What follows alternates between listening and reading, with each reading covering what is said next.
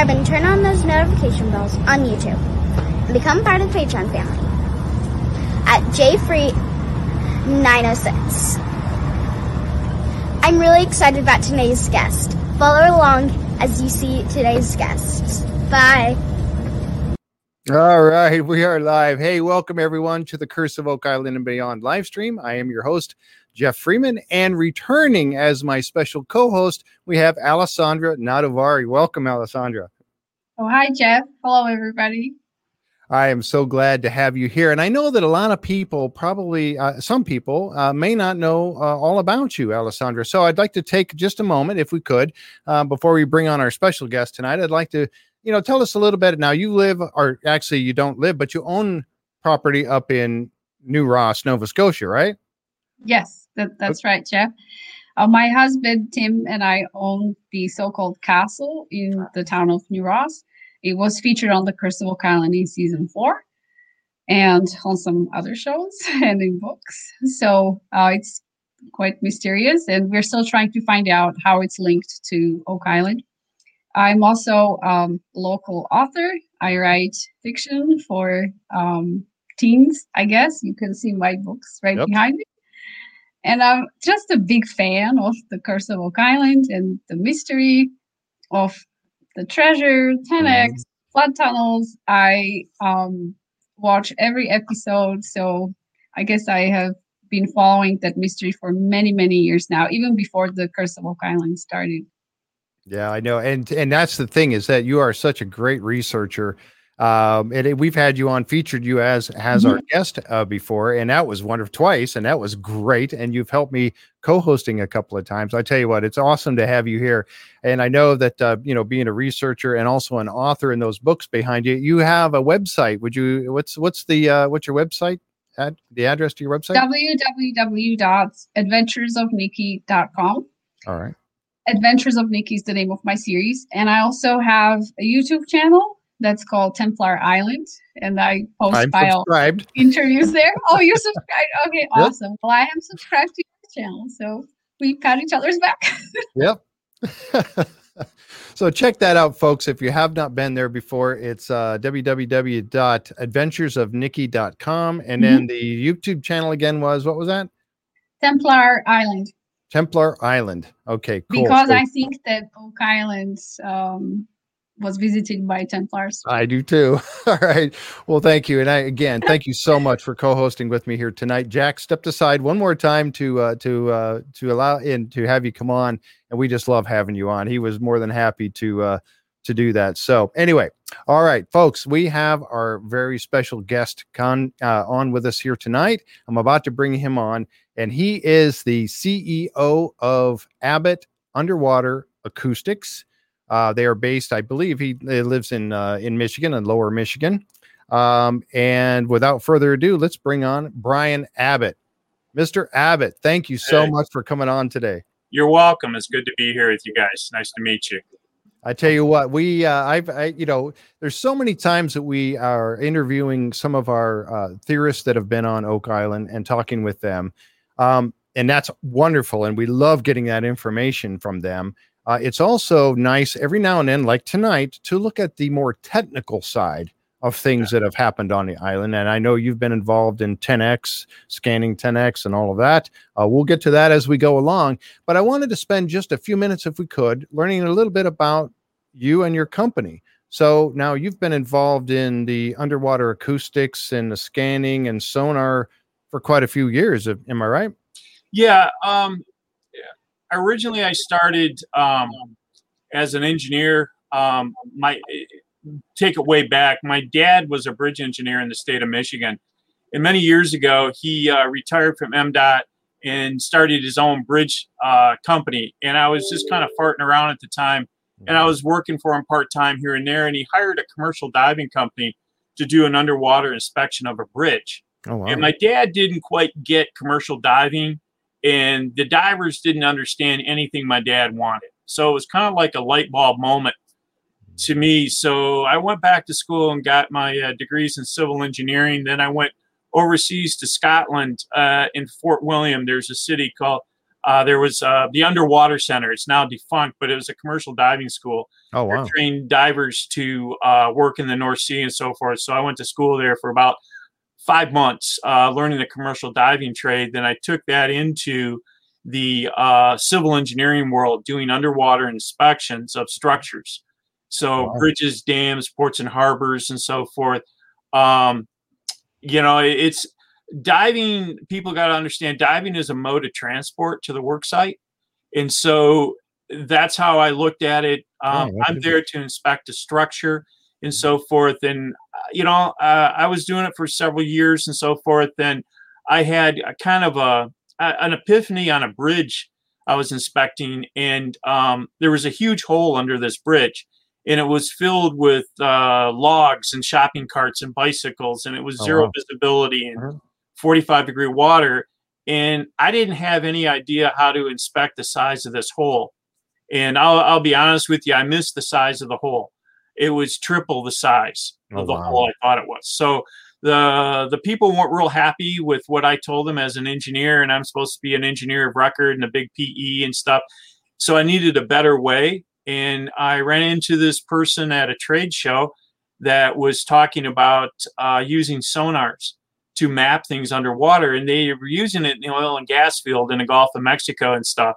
Right. And I was like, nah, I don't want anything of it. I'm an engineer and I'm a diver. He goes, no, you need to come talk this. And he finally kind of strong-armed me, and I went into the trade show, and I sat down, and I was blown away by what he did. And I ran over to him after the show, and I said, look, we're going to the bar, and get ready because we're going to talk about this, because I seen how to use it right away for bridges and dams.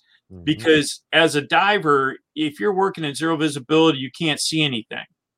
And you're supposed to be an engineer inspecting how big, how much deterioration, how big's the crack, how long's the crack, all this type of stuff. But if I can give you an image that shows you this, then I can do measurements just like that on that structure there. You can see the crack in the lattice work or the timber frames that is cracked there, and the ballast is poured out into the riverbed there. Right here. Yeah, and you can see that one picture. Now, if I write a report, everyone's going to have their own different type of understanding what they see in their mind on this stuff. But with sonar, I was able to come in and take an image of this in less than a minute and get that data and information. So I was one of 2 other companies in the world that were starting this kind of infrastructure system. So, and I did some really interesting stuff for a while. Then the manufacturer hired me part-time, which I've been with since Konigsberg, to work part-time with them on special projects and test prototype equipment for them. So that's kind of what I do. I primarily do infrastructure things, but the infrastructure pays for me to go play, as I call it, to do shipwrecks, sunken cities, MIA work in the Pacific or Europe, looking for planes or tanks or vehicles that are lost in rivers or lakes and so forth. So pretty much anything underwater I'll go after and do. Yeah, that's this was what I consider pretty much hallowed ground. This is on the island of Tarawa, where in November 1943, the Marine Corps hit the beaches, and we went out and we found 12 vehicles out there, landing craft and tanks and stuff that, as far as we know, nobody knew about. We're supposed to go back and look for a B-25 that's still missing. Oh my goodness. So I take this really serious, and I really enjoy it. And it really brings a really good peace of mind to give closure to some family member that may be a great uncle or,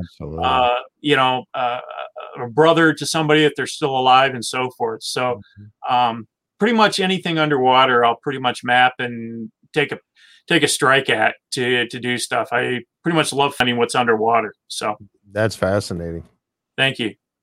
So also I know that and I learned this by watching the episodes that you were on. Now you were in several episodes. Of course, we know there was season 2. I think it was, let's see, my notes say episode 9 and 10. You were in season 3, episodes 1 and 6. You were in season 4.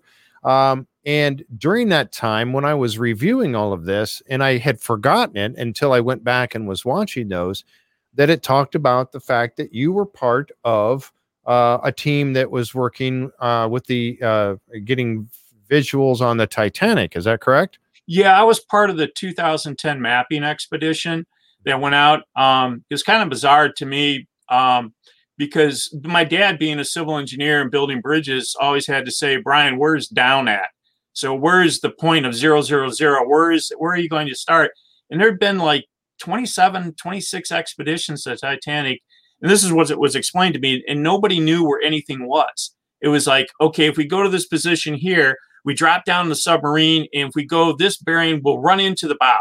Then if we go this far at this direction, we'll run into the stern section. And I was like kind of blown away by that. But that whole expedition from the people on Woods Hole and other people that came as part of this huge conglomeration of teamwork, used the Deepwater AUV systems to map a huge area, 1 by 2 miles, and target anything in that whole area.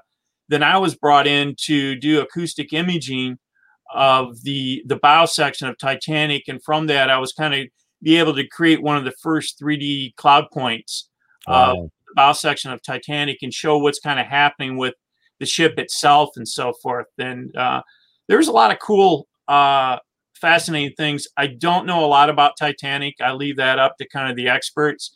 I look at it as a big piece of steel down there to go acoustically image and let the people interpret what needs to be done and so forth. And, but there's a lot of things about it that's I learned that are, kind of depressing at times when you find out the people that perished on that ship and so forth. I just got back from the Baltic Sea. I was working on the passenger liner Estonia that sunk in 1994. I was out there doing a preliminary assessment for the Swedish government on that ship that, 852 people passed away on that. So it's always kind of like, it's cool to go do these projects and you realize the loss of life on there can be, it's kind of hard to think about at times, because I love kids. I got my own kids and stuff. When you think about kids in a dark room filling with water and crashing through the depths, it's kind of hard to take at times. So yeah, I can only imagine. Yeah. So, but yeah, it's Titanic had a lot of cool understanding of working at that depth that we needed to figure out how to map that. So we used side scan and multi-beam systems. We used ROV systems. I know the guys at Wood Hole, they took probably, 50,000 pictures all over Titanic and stuff. And they were hoping to bring together a huge kind of like photographic mosaic of the ship and kind of in 3D. So I don't know whatever happened to that at all. I was kind of part of the, of the upper deck on a lot of things where we're going. But the thing that I found that was pretty cool about it, I was able to map, is that if you look at the tip of Titanic, where where the bow is, and to the bottom where the keel is 30 meters roughly. But if you map it above the mud line, it's only 7.92 meters, so 8 meters. Wow. So you have 22 meters that's kind of missing or crushed underneath that hull. And so I don't know if it's buried in the mud or it's collapsed on itself and so forth. So, simple things like that hadn't been found out, that we were able to go in and use that. I took another partner of crime, I call him, my good friend Dan Vasey, who is a phenomenal ROV pilot, works out in Santa Barbara City College as the program director out there for commercial diving ROV operations out there. So we took him. So he assisted me in a lot of things and kept me out of trouble in a lot of ways. So it's because like, no, you can't do that, Brian. It's not a good idea. Well, yeah, we need to. And he's like, no, we're not going to do that. So Dan was a really good partner for me in that project. So, but yeah, it was a real pleasure to be part of that expedition in 2010.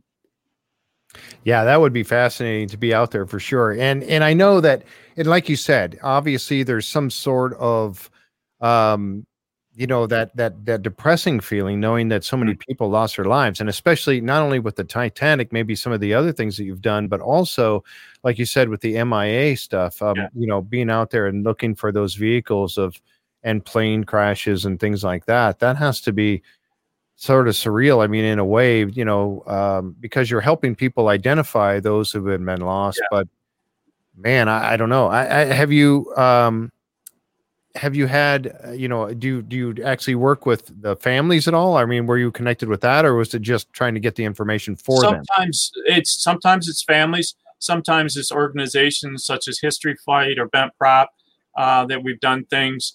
One of the things that I just kind of like, it was kind of like a gut blow to me, was that on Tarawa, we found a Higgins boat that was broken in two, but unfortunately it was loaded with M1 rifles and helmets in about 12 feet of water. And so that whole thing told me that there were a bunch of Marines that were in that boat trying to get to the beach, and either it got hit by an artillery shell or a mine or something and broke in two. But right. There was probably 20 M1 rifles that we've seen and so forth on the bottom of that floor of the lagoon there. So yeah. Wow. Man, I tell you, that's got to be interesting. And I know that, and I could, this isn't the actual show for it. Maybe we'll have to have you back at some time. Sure. To talk about, because there is John Edwards and I are going to be working on a show coming up where we're talking about different types of things beyond our world is what it's called. And we're going to be getting into not only UFOs, UAPs, but also the paranormal. And oh, really? Okay. I kind of wanted to ask you for a second about that, but again, I mean, you would get some. Well, I'll tell you what. We'll kind of get into that a little bit as we talk about Oak Island, because I know in the pre-show we kind of discussed that just a little bit. Yeah. But okay, so that I tell you, it with you doing all this interesting work like that, like you said, it's got to be fascinating, not only in the respect that it kind of probably feels like, in a way, it kind of seems to me like it'd be like a hobby that you get to do that is so rewarding in the end. But it's also your job. I mean, is that kind of how it feels to you on that? Oh yeah, I'm playing. I never want to retire. I don't want to quit. The only problem I have right now is all the COVID issues in flying. Yep. It's just a pain in the butt. But if I see a piece of water, I want to know what's on the bottom. Oh yeah. And it doesn't matter if it can be a local pond at an apartment complex, or it can be the Pacific Ocean. And there's so many myths and legends out there. Unfortunately, I go down a lot of rabbit holes in reading and TV shows just to keep abreast of things, because I will get at least 1 or 2 phone calls a week of somebody wanting me to go do something on some form of expedition to wherever to look for something. And you can name it, somebody's anchor, off the coast of Malta, some ghost ship somewhere. There's just a lot of stuff I get involved with, and I've got to be careful. So I do try and read. I do try and follow things on TV, probably too much, in the whole area of, the mystery, the unknown, and so forth. So I do try and keep myself abreast of that. Absolutely. So I tell you what, let's, we could talk. I'm just fascinated by what you do. And I know as we go along here, I'm going to be asking you some questions about some of the equipment. Now during the show on the Curse of Oak Island, we saw you using the sonar devices. And I think I had written down the name of it, and I forgot. I don't know exactly where it is, but Spectrum 90. Oh, that was a Spectrum 90 camera. But anyway, that there's the side scanning, there's all these different types of pieces of equipment that I'm sure you work with that we'll get to as we go along here. But let's take us to Oak Island now a little bit. Right. Now, how did it come about that you were able to be asked to be on the show? How did that come about? As I said earlier, I work part-time for Kongsberg Mesotech, the largest manufacturer in the world of underwater acoustic equipment, whether it's multi-beams, ships, differential positioning systems, but they make another tool called the MS-1000 scanning sonar. And I've gotten to be pretty good using it over the years, And my boss at the time there in Vancouver, Canada, got a call from somebody, I forget who it was, and said, hey, we want to go image this hole down here on Oak Island. And Mark at the time kind of laughed and said, hey, this is a good job for Brian. I'm sending you out there. So as part of my contract with Kongsberg, he sent me out there. And one of the really good things out there is that I got a really another good partner in crime of a gentleman called Nick Burchill, who lives in Halifax, who works for Kongsberg. Mm-hmm. And Nick is one of the best guys you could ever have around. He's really smart, really good with equipment, but he is a load of laughs. Yeah, there he is right there. And he is, if you want stories about anything weird happening and stuff, you should have Nick on your program. I'm going to throw him under the bus, and you should get Nick on the program because you'll have a great time. But I would love to. Yeah, I called Nick up. I'll put the word in for him and say, all right, thank you. I appreciate that. I'd love to have him on. Both of you together, actually. Yeah. So I have a great time with Nick when we go do work together and stuff. And like I said, think the world of him. But I called Nick up and said, hey, we're going to Oak Island. It's kind of your territory. Let's go have some fun and see what we can do. I had heard about Oak Island when I was a little kid, not the Reader's Digest version, but In Search Of with Leonard Nimoy. Oh, I love that show. Okay, that's how I remember the island. And I always fascinated because what stuck with me is they had pictures of Franklin Roosevelt on the show, that he was in search of whatever was happening on Oak Island and stuff. Mm-hmm. And I was like, wow, this thing is still going on and no one knew what was right or wrong. And then I also teach part-time at a college in Michigan called Northwestern College up in Traverse City. Mm-hmm. They teach everything underwater acoustics. It's a phenomenal program. And these kids told me, hey, there's a couple of guys in Traverse City that have bought the island and they're doing an exploration on the island looking for the gold. And I said, really? I said, so it kind of connected, it kicked back to that TV show with Leonard Nimoy as a kid. Mm-hmm. And so when I got there and I found out who Marty and Rick were and Craig Tester and so forth, it really kind of blew me away. But I came on through Kongsberg to the island to do this imaging of 10X, as they call it, as I learned later. Mm-hmm. Yeah. And so there's, Dan Henske in the background, who's a great character, good guy. That was Commander. I don't know whatever happened to him. He was on the show quite a bit. And there's David Blankenship right there. All right. So we were just getting ready. I looked at the project as okay, let's take it from an engineering perspective. Mm-hmm. What was really cool about this project for me, it wasn't that 10X had any, lore or legend to me at all.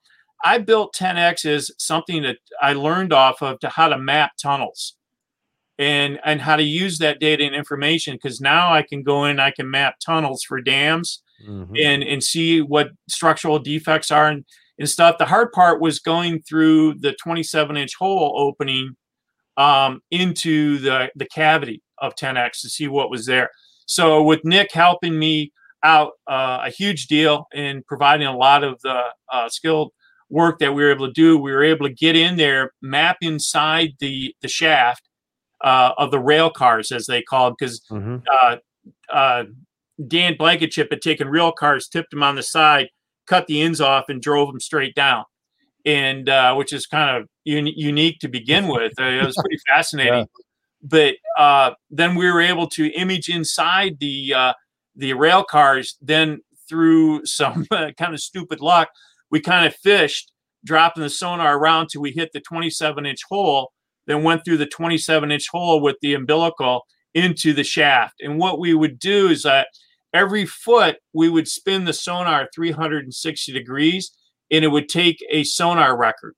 Mm-hmm. And so from that, it's like a series of pancakes. And then we're able to put those pancakes together and create the void under the 27-inch shaft, and also show imaging within that cavity there. Yeah, there you go, right there. So we're able to take a look and see the size and dimensions. And, we were able to find a couple of tunnels. There are openings that were in the cavity there. Yeah, well, there's one right there, and so forth, and over in that area too. Yep. So I can't remember quite what the dimensions were. I think it was like 15 by 8 or something 8 like by 12 is what I had. 8 feet on the bottom and 12 feet more toward the top. Yeah. Right. And so we found some targets down on there. And one of the things you've got to be careful, and I'm not throwing anybody under the bus and saying this was good or bad or anything, but you can't come out and say, hey, this looks like a body. This looks like a body, because you don't know, because, there have been times where I have found the wrong body before. I have found the wrong airplane before, and what do? And it looks like an airplane, but it's not an airplane. I'm sorry. It's just the way it goes acoustically. And so until you can identify with a human eye, you can do that. And one of the problems I had with 10X was Marty Lagina would come to me and say, look, tell me what you think is down there. And I'd say, well, I think this, but I said, the problem is that I don't know how to get a diver down there. Mm-hmm. I even been a commercial diver like me, I'm a wide load to begin with, and there's no way I'm fitting through a 27-inch hole. and he said, well, what do you think? And I said, well, Marty, if this was 10 feet of water, I would have a diver down there immediately. And he said, okay. So that's when he figured out, and through the TV network connection with Prometheus, they were able to contact John Chatterton, who became the diver. And I've known John for several years. Phenomenal diver, one of the best in the world. But he's a tall, skinny guy. And, when I freaked out when I heard that somebody was going down the shaft, because I was supposed to be there. And I was like, man, this is an accident waiting to happen. This is the seventh man and everything. But when I found out it was John Chatterton, I took a deep breath and said, okay, if anybody can do it, John can. Yep. And so he was able to work his way in through that and get himself into the cavity of 10X. And that blew me away. But talking with John about it, he said, he dove it 1,000 times before he even hit the water. And so he had everything in his mind. Yep. And he's done some pretty phenomenal stuff that people don't know about. Everyone knows him from the scuba world or the rebreather world, where he's done deep water shipwreck stuff and Andrea Doria stuff and a lot of stuff. He's done some pretty phenomenal stuff in the commercial diving world too. That is like, wow, that's impressive. And so when I think some of the misnomers, because we identified things down there that it looked like a box, it looked like a box.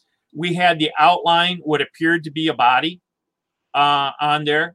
There were several different sonar angles that the material looked like the decomposition of the body. And the way I'm going to understand to say this is that as another branch of what I do is I train police departments around the world, from FBI all the way down to local law enforcement, on how to do body recovery, evidence recovery on crime scenes using sonar and divers. So we use the sonar to take the diver into the body. There you go. It looks like an arm there. It appears to be is inconsistent. You use the waffle words. But when I told Marty Lagina, like, yeah, you need to get a diver down there. And it looks like where the head would be is you got some sort of a box. Okay. Mm-hmm. That's been enhanced by the, on the right, there's been enhanced by the people at Prometheus, their entertainment industry, through their magic and stuff, to bring that out so people can see that. And so they didn't change anything there, the data and stuff. So we were able to get in there, and John Chatterton got in there, and he walked around. I wasn't there when he did the dive and stuff. Oh, wow. But he was able to get in, walk around, identify the things. And so people were concerned about stuff that over time that, because we went back and rescanned it, because people said, well, did John move anything? Did he pick anything up? Well, he picked up what we thought was this box. chest, whatever you want to call it. Yep. I was going to ask you about that. Yep. Yeah. And he said it was a rock. So it's like, okay, that kind of, that popped a lot of balloons on. It popped mine for sure. Yeah, on Oak Island. So, Brian, I'm sorry to jump in. No, go ahead. Did he bring up that rock? Did No. he bring it up to the surface? No, it's down there. It's very soft sediment, so he was kicking up a lot of sediment in the water column, so it made it difficult to see after a while. And so he did another exploration. He did identify that were openings and so forth. I don't remember if he said, I don't think he went back any farther. He spent about, 15, 20 minutes down there. You got to understand, he's 237, 238 feet down, and he's 180 feet in the water. So, he's running on air or mixed gas probably to do this job. So he's got a limited time frame where he needs to get out and not have to worry about decompression and all that type of stuff. And so he did his time down in there looking around and trying to find things, identify things. John said he didn't really see anything. It appeared to be a natural thing for him, a cavern-wise maybe, that he kind of, if I remember correctly, that he identified it as. So it was kind of like, okay, that put a lot of monkey wrenches into a lot of plans and people's beliefs and ideas about 10X on Oak Island. Yeah. And it was, I felt bad about it because it was like I was the one directing them, but to tell them that, I would put divers down on that. Then it's like, okay, where do we go? What do we do now? And because there's people that are so committed to Oak Island and the legend, the lore, and trying to find out answers for Oak Island. And this was just kind of a gut blow for a couple of people there. And, but Rick and Marty and Craig took it in stride. They're like, okay, that's one closed door. Let's go find another door to open up. And, in my opinion, they've opened up a can of worms that they're trying to figure out, because one of the things that makes me laugh about the whole Oak Island thing is that before they couldn't really, they could do pretty much anything they wanted within reason on the island. And then when they started to find things, they said, well, wait a minute now, you're going to need an archaeologist here. Well, I've seen the shows from this year, and they've got like 6 archaeologists running around on the island, and they can't do anything without an archaeologist. They couldn't get anybody to pay attention to them 8 years ago. Right. And so I find that really funny about stuff like that in Oak Island. But it was an interesting experience, 10X. Like I said, I did it. I think I scanned the hole 3 or 4 times doing the work there for them. And just so we take there's animation of what we thought we were looking at there with the openings, possible stuff that was kind of, put up there on shelves we looked at.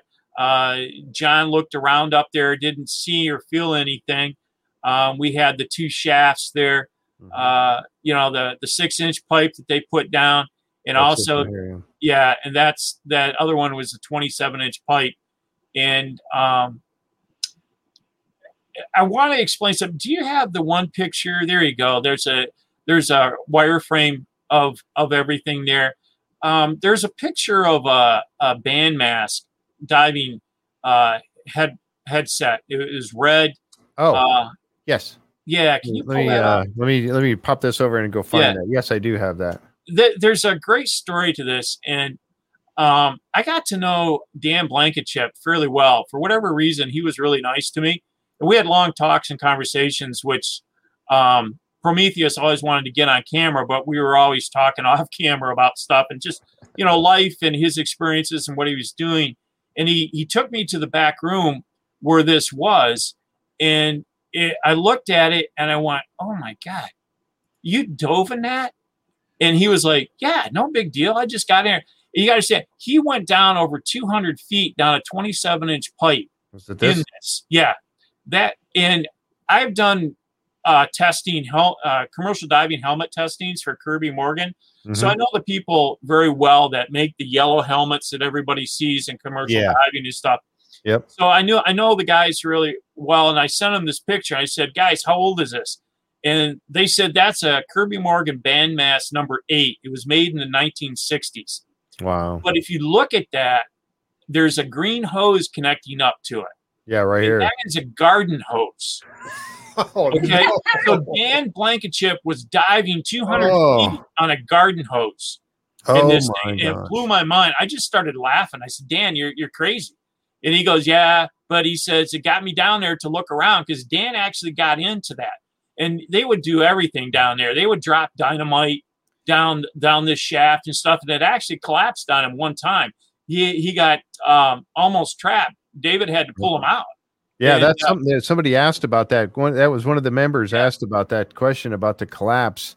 Let's see. I was just trying to find that here real quick. So I could bring up their name. Let's see. Sorry about that. My goodness, I've lost it all of a sudden. But yeah, one of the members did ask about the collapse and what what was being. Now that was when he went down there, and I do remember that segment because they were talking about the fact that Dave had to hurry up and pull him up out of there and get him out and basically saved his life. Yes. But that was due to the dynamite. Dan's main concern was that his wife would find out. Yeah.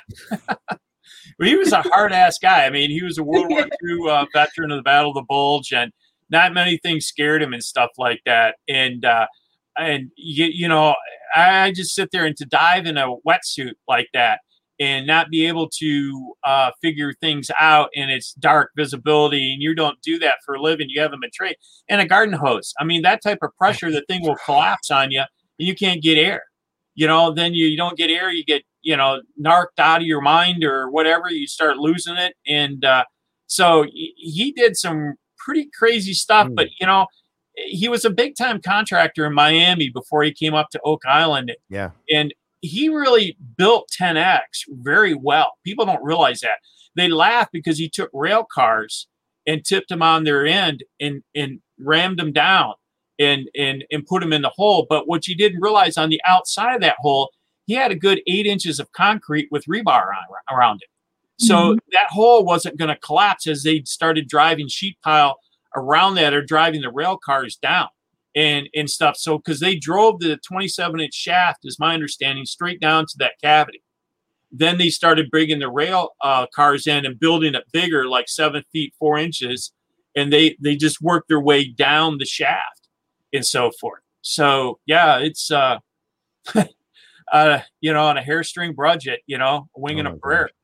So I remember that Dan found cement-like material in the 10X. Did you find any of that? No, I did not. I had heard that Dan did find some material. Some of the legends that go with this stuff is that, if you bury a treasure there underground like that, and you kill a person, that person's soul protects the treasure. So anybody that goes in there looking for the treasure is going to be attacked by this spirit that's still there, and so forth, that protects the treasure. So that was kind of one of the stories floating around on what 10X is and what could be down there and stuff. Mm-hmm. So yeah, that's fascinating. Yeah, I know that when you guys first, when you did the first scans back, and I guess this would have been season 2, episode 9, you did the first scans down there, and I believe that you weren't able to get anywhere with it because of the debris that had fallen down into and on top of the 27. Yeah. It went down the big, and I don't know how big those rail cars were, how big around, but we see them on the show. We know they're pretty big around. But then you down to the 27, and then all the stuff that had fallen down in there and basically blocked the hole. That 4 feet of debris. That's quite thank you. Yeah. Well, so I'm not going to name names, but somebody had a small deep trekker ROV. They're like this big, and they got a camera system on them, and they had like 400 feet of umbilical for the camera. And stuff had fallen down over time, pieces of pipe, they hadn't done anything in 10X in years. And so stuff would, branches and leaves and all that type of stuff would fall in. Well, he got the ROV stuck in at the bottom of the 7.25 inch shaft, okay, and trying to get it down to 27-inch pipe. Well, he didn't know what to do, so he took the whole spool of the umbilical and threw it into the 10X shaft, and it's like 400 feet of it, and it just went to the bottom, and it was just piled up, so it's a rat nest down there. And he thought he could then pull it back up and remove the ROV. Well, it didn't work. It just got stuck. And so you had 400 feet or 300 feet or whatever it was of umbilical down on the bottom of 10X. And so what they did, is my understanding, they hired a commercial diving company to come back in, and they went down to the bottom of 10X, just the shaft part, not the 27-inch, and pick everything up. They just went down to the bottom, and that's a pretty easy job for a commercial guy to go down and do that work. And you just need a basket to throw stuff in, and you can reach out here and touch the sides and so forth, so you know where you're at. And even if you do fall in a 27-inch hole, if you're built like me, you're not going to go very far. So, it's just something that needed to be done. So once they got everything cleaned out of there, everything was good. So yeah, then I had a picture, and it was the Prometheus's artwork back in the studio showing that picture, and that kind of shows you the debris, and they're just showing dirt when there was pipe and all kinds of things actually in there that had fallen down, but that shows that. And then of course, once now this one shows you guys went down, didn't you go down like a riser pipe next to it? Yeah, there's a 6-inch riser pipe kind of at the, if you set that at the 12 o'clock position, the 27-inch hole is about the 4 o'clock position. Okay. And so that was a real tight fit. We kind of gambled on that, because if I can come at something from a different perspective, I'm going to kind of light that up and see if I can get a different angle on that may cast a different perspective, so I can get two perspectives on something to see what it may be. So that's the reason we did that. That was a tighter fit. We got it stuck a couple of times, but we were able to get it out. So yeah, I can imagine getting it stuck, and then you're like, oh my gosh, now what do we do? Here's all this piece of super expensive equipment down there. Oh yeah, that would not be good. I think I have a picture. Now you guys sent the camera, and I think that was where I started reading that earlier, the Spectrum 90 HD camera down. And I think that's where this picture was taken of some of the debris, I believe, if I remember correctly. Yeah, that was the bottom of the 7-foot 4-inch hole where you see rebar and trash and all that type of stuff. That just accumulated over all those years. Yeah, all those years. It started to collect things, and it just needed to be cleaned out. That's just what you needed to do. So right. So then somebody could then get access to the 27. Yeah. Wow. Both acoustically and dive wise and stuff. So yeah. And then I also have a picture of that. You guys were actually, there we go. You guys were rigging up the camera. Here we go. This is one that I saw that this is the Spectrum camera, I believe. Yeah, there it is there. Putting that down. Now that's got to be another very expensive piece of equipment, but what's nice about it was able to give us some actual visuals down there versus the sonar, which gave us, a 3D, you had to kind of build a 3D rendering of it. This gave us actual pictures of what was down there. Yeah. Now this was, you were working with your friend, and I've forgotten his name already. Yeah. Yes. Thank you. Yep. Wow. Yeah. It's a company out of Toronto. I forget the name of it. But yeah, very nice camera system.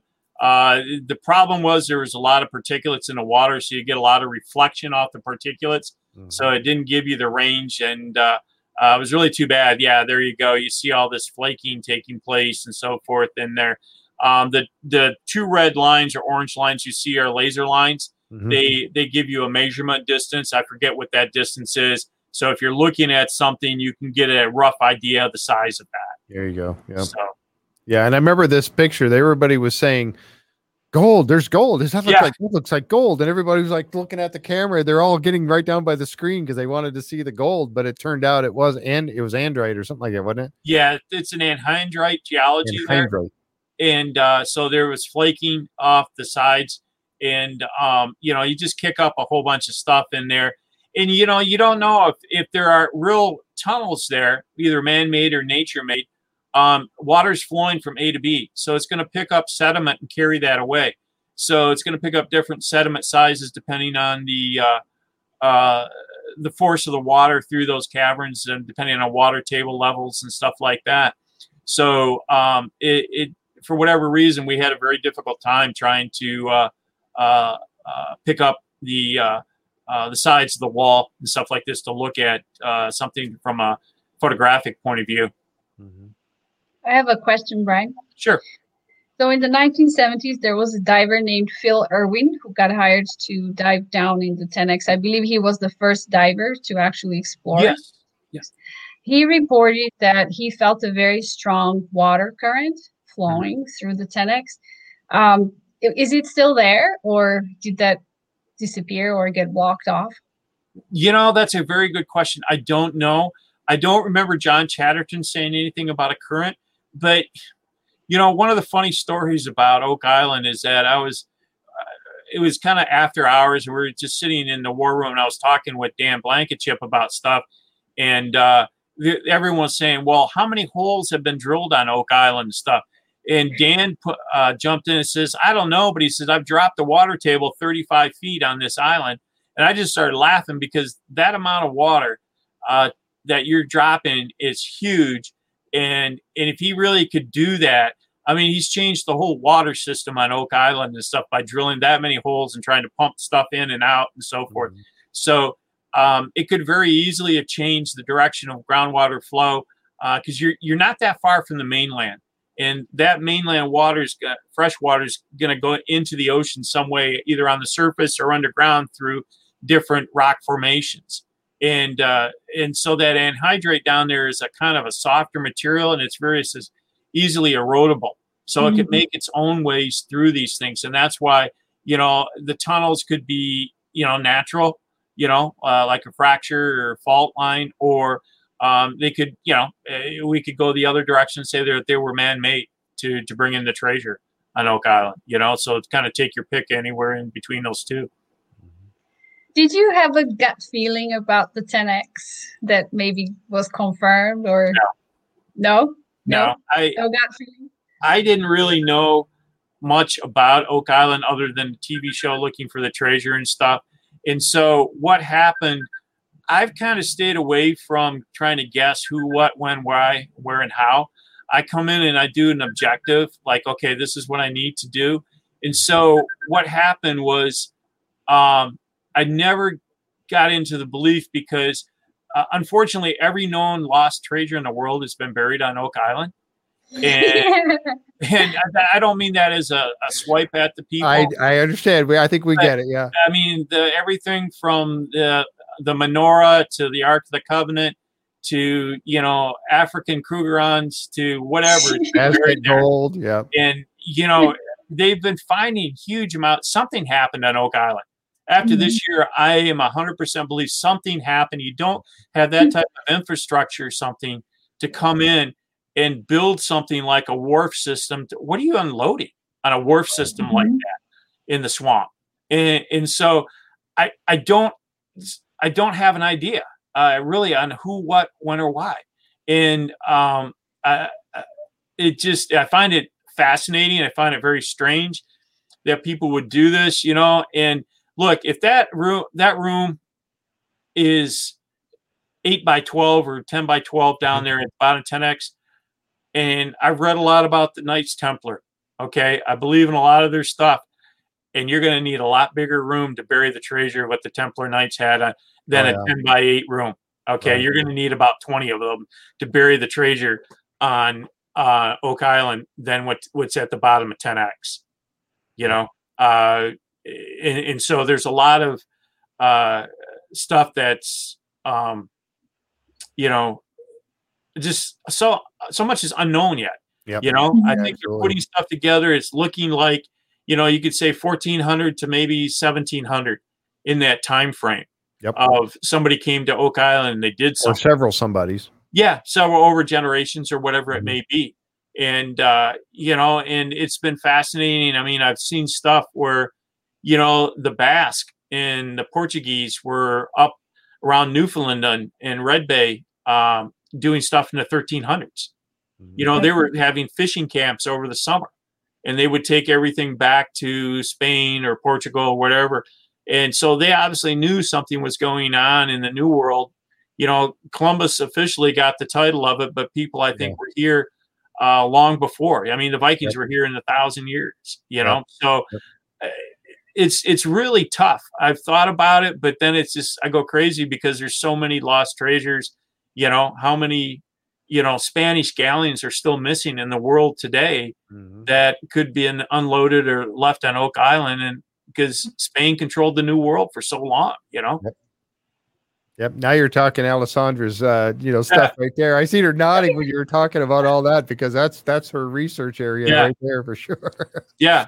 I mean, if you look at a group of people that had the technology, the know-how, the engineering, and the gold, you got to think of the gold. It'd be the Knights Templars come right up there because, they were there. They had it. And, you can go back to 1305 with Jacques de Molay and everything disappeared. So where did it go? I think some of it, my personal opinion, I lived in Scotland for a while because I went to dive school there, but I believe Templar Knights showed up on the battlefield of Bannockburn for Robert the Bruce. And to me, that's the epitome of a tank showing up on the battlefield, a Templar Knight on a horse. And now you've got 100 of them or 200 of them, and you give them refuge in Scotland because, for whatever reason, they fled to Scotland and so forth. So they turned it and gave Scotland their freedom at Bannockburn. I really believe that. So, it's fascinating to put those links together and stuff like that. So, I got another picture here that I just have to talk about real quick. Is that now we know that, and you had, we only knew basically of two times where you scanned 10x, but obviously you just got done saying there was like 5 times or whatever or more that you scanned 3 or 4 times. Yeah. Then the first time you did it, you found that there was one of these, like a post or something down there. And then the second time you found, it showed up as being 2. And I know this was discussed a little bit on the Drilling Down episode with Matty Blake when he was interviewing you all. You all were sitting in the room there. There was like 8 of you all, the Craig and Mark, Rick and Marty, and then Dave and everybody. And so is it still that there was 2, or was one of them one of the pipes that was showing up or something? One was one of the pipes, and another was a drill shaft. Okay. That Dan had lost down the 6-inch hole. Okay. And actually Chatterton went over and identified it when he was diving down there. He said, there was no post like that. Yeah, it was not a wooden post. Okay. All right. Yeah. Well, at least your scanning, your equipment was definitely doing its job, and it for sure picked it up. The other thing that I wanted to talk about on this particular picture here, or scan resolution here, is that, we talked about the tunnel going through, and it looks like, and again, it is it a perfect thing of what's down there? No, it's not, but it gives you a really good idea. But it kind of looks like there is a tunnel running through, on top and bottom. What's your take on that? Do you still feel that there was some sort of a tunnel, or was it just simply the tunnels can be, like I said, everything from nature creating groundwater rushing through, or they could be possibly man-made. I don't see a lot of things. John didn't really walk down them or crawl down them much, so you didn't see anything. One of the things that I found kind of interesting about the whole thing is that at roughly the 3 o'clock position there, you've got a right angle.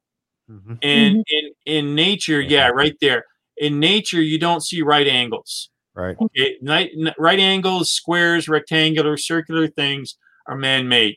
Nature's usually off a little bit because it just is. And so I seen that, and that's one of the things that it was kind of like, wow, that could be man-made. So I looked at everything and kind of said, all right, this is what we got going on. This is kind of a pancake layer at different elevations going down till we hit the bottom. And so when we put them together, it's still kind of stick figured a little bit. But I really believe that whether they're man-made or natural occurring, there are tunnels there.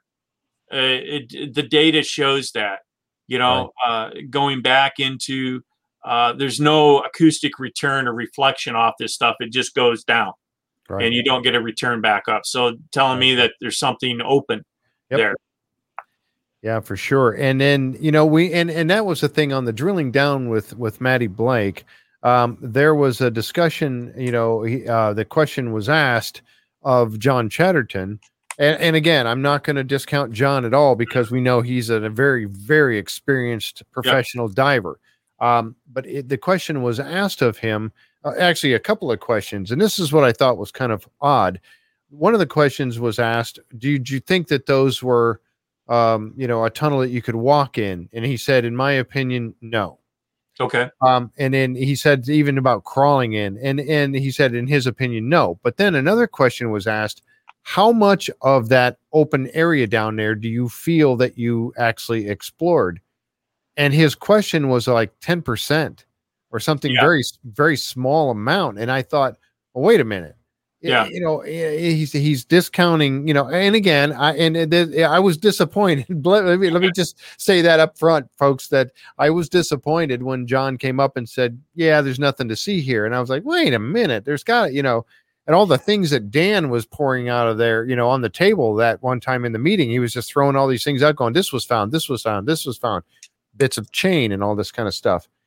But with that said, it didn't seem like he had really explored a large percentage of the area down there. So is it in my mind, it means that there's still a possibility that there could have been tunnels, that he may not have really found them. I don't know. It could be, I remember that now that you brought it up and stuff like that. And I was kind of like, wow, okay, well, if you've only, explored 10% of it, at least 90% unexplored.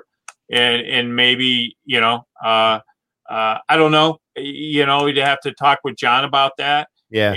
And we've asked him on the show and he's been a busy man. We haven't been able to. Yeah, he's a busy guy. No doubt about it.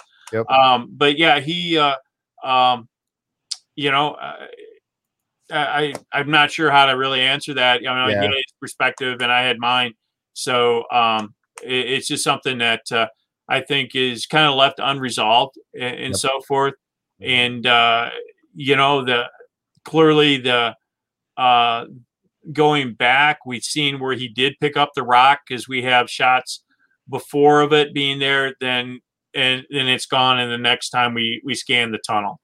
So it's just something I think that needs, if they were to put more time and effort into Oak Island, and 10X, I think that'd be something we'd need to kind of figure out on how to get back down there and really take a hard look.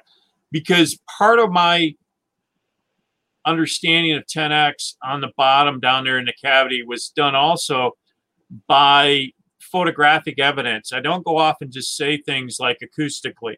And I can't remember this guy's name, but he was a geotechnical engineer at a Canadian university. I don't know I forget which university. I think it's in Nova Scotia, but I forget. But he's a geotechnical engineer on the show.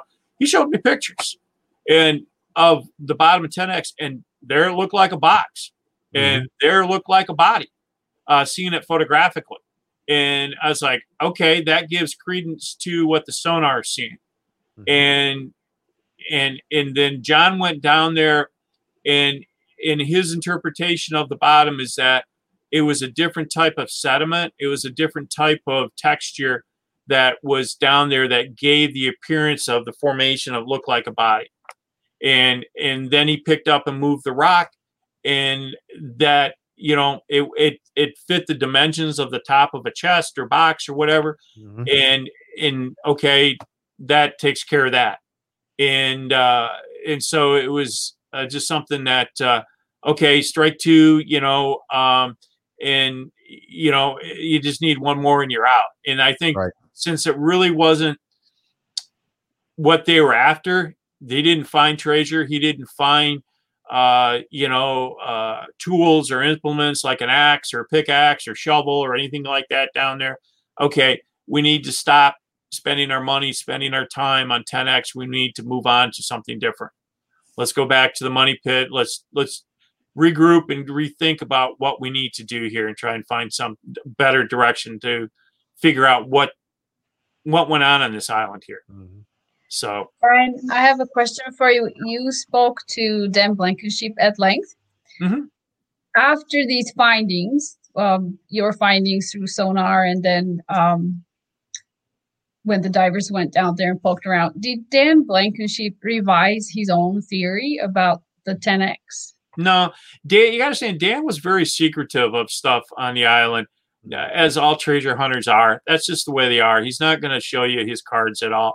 I think he was disappointed. I think he probably disagreed with John Chatterton. But, you know, he didn't raise a ruckus as far as I know. He really believed in 10X as it was going to take him. You know, he spent 30 years trying to get to the bottom of it and stuff. So what he's got to believe in it. And the same with Dan Henske too, that worked for Dan on the island there and stuff. So I think there was a lot of, you know, heartache that, well, you know, what I seen, what I did, what I looked at down there at the bottom 10X, this is what I saw.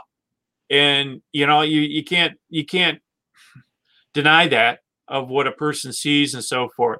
So I think he was really kind of disappointed in it, but it took Oak Island into a whole different direction, I think, that I don't think would have been found, you know, this wharf system, this road system, the swamp, you know, Nolan's Cross, all this type of different theories that come out about Oak Island and stuff throughout the years that have evolved on the TV show. So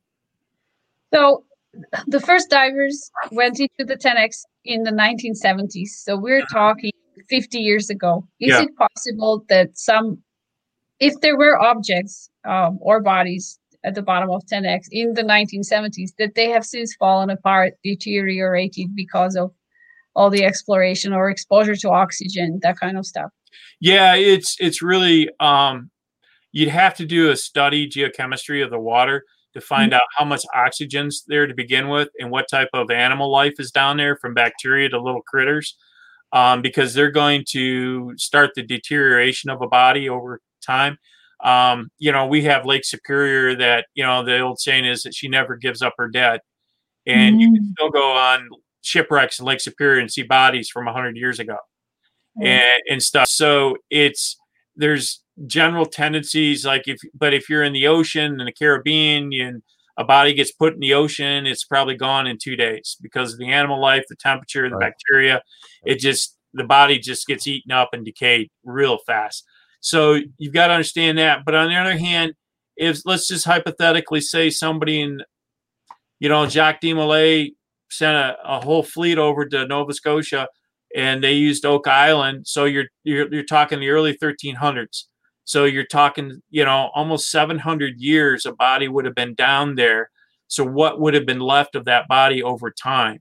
You know, maybe there's bones buried in the sediment down there. Who knows? Or maybe that isn't a body and stuff. So you've got to take a lot of different angles on perspective about what type of environment is the body going to be in? What type of environment are the tools going to be left in? And, you know, over time and so forth, what happens to that body? So there's a lot of unique things can happen with bodies over time, especially in cold environments and so forth. So, well, they found bone fragments elsewhere on the island. Yeah. Great depth. So there is somebody under the island. Somebody made it down there. Yeah, that's 100% right. Yeah. I mean, I'm not saying it's a Templar night, but yeah. Well, who knows? I mean, I don't remember what they were dating those bones at, carbon 14 dating, but You're absolutely right. How did bone get down in the bottom of those shafts, and they're like 130 feet down and stuff like that? So somebody was down there, and somebody came to an unfortunate end.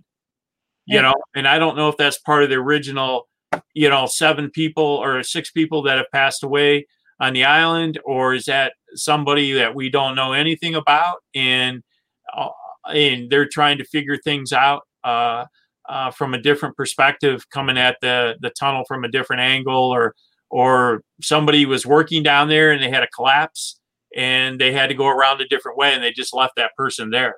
Yep. So there's like Oak Island, you can throw the dart at the board and no one's going to say that's a bad throw. Yeah, exactly. There's so many weird things on Oak Island, Yeah, there was two. Yeah, go ahead. I'm sorry. Go ahead, Alessandra. Well, I just wanted to know if anything strange happened to you on Oak Island. Oh yeah, it's a weird place. Especially with the TV crew guys and the film guys, they'll put brand new batteries in the morning at say 7 o'clock. By 7:30, they're dead. And these batteries are supposed to last 8 or 9 hours. Mm-hmm. And, I love Oak Island. It's a beautiful place. I love coming out in the summertime with the pines and the trees and everything. It's just a really quiet, beautiful place. But at nighttime, there's a lot of heebie-jeebie stuff. I mean, I've walked along the roads and stuff like this, and it's like, this is kind of strange out here. So there's a lot of like I said, I've never seen ghosts. I've never seen anything like that on Oak Island. But there's a lot of weird stuff that just happens, like little stuff. Batteries die, stuff doesn't work, and it had been working fine when it came on the island. Equipment, welders, all that type of stuff. There's just a lot of strange things like that what happen on the island that, car batteries can die and all this type of stuff. So it's really strange with everything there. So. Yep. Yeah, that's for sure. And that's something that, and again, going to that paranormal side, we know that they've had some investigators. I think Kano was out there. Kano, I believe is his name is pronounced. He was out there with Maddie Blake and did an investigation. So, and that's something I would love to do because I'm kind of into that paranormal realm myself. So, I mean, that's I would love to do that out on the Pam said a spooky sounds coming from through the trees. Yeah, I bet so. Now those 2 bones, and I'm sure somebody will come up and tell us here, but yeah, there were 2 different people of the bones fragments that were found, and I think that was H8. One was from Middle East.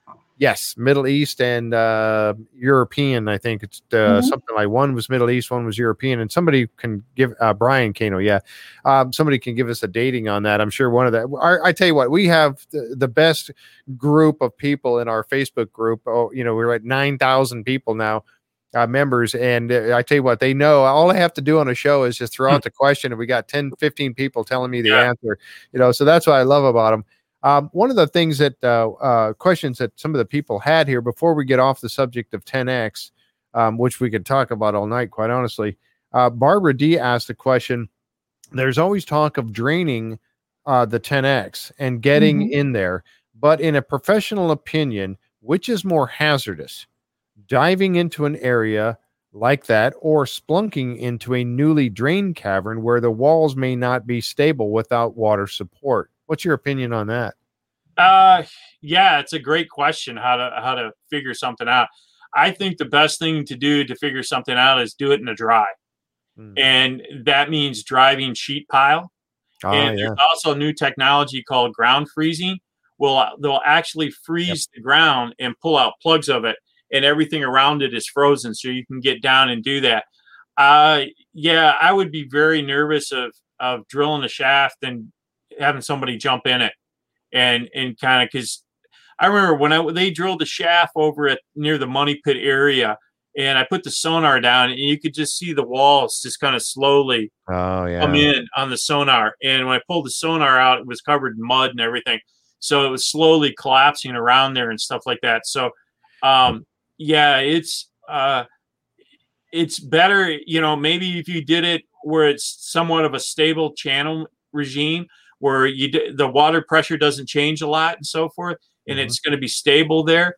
Yeah, you could probably dive it, but I recommend anytime you do something like that, you build a caisson as they do it for bridges or dams or Right. whatever, oil rigs and so forth, that you pump the water out of it and you have a dry working environment inside. Exactly. Kind of like what they did on the Cove down there at Yes. at the bottom of 10X, Yep. down there in the water. So Or what we'd like to see them do in the swamp. And unfortunately, I don't think they're going to be able to this year. But there's two areas in the swamp I would like to see. One would be where they found the wood anomaly on the south. It was the southeast or southwest side, or south. Maybe it was straight down in the south in the middle there. They found that wood anomaly right at the end of last season. That they were talking about putting a cofferdam around and digging that out. But also the eye of the swamp. I'm a big proponent of that. Eye means more. There's more to that eye of the swamp than meets the eye. yeah, That was terrible. you Sorry. know, Yeah. one of the things I find fascinating about the island, that there is never a number of theories that the guys don't listen to. Mm-hmm. Like Rick is, what you see on TV is pretty much what Rick is like. He is just a wonderful human being. Okay, just a great guy, and they will listen to anybody that has a theory, and it may be, green men from Mars coming in and drilling holes or whatever, and it may be somebody talking about Templar Knights, and I find it truly amazing the in-depth theories that people will give them. I mean, we're talking hundreds of pages of research. And I don't even know. My mind doesn't think that way.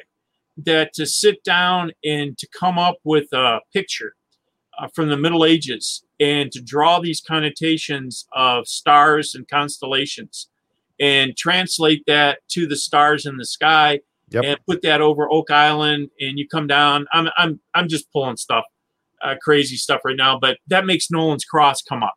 And all these correlations that come in that people have, and these boundary lines and intersections from Scotland to the Middle East to Oak Island and stuff. I mean, I don't even know how to begin with something like this, and I find that truly amazing.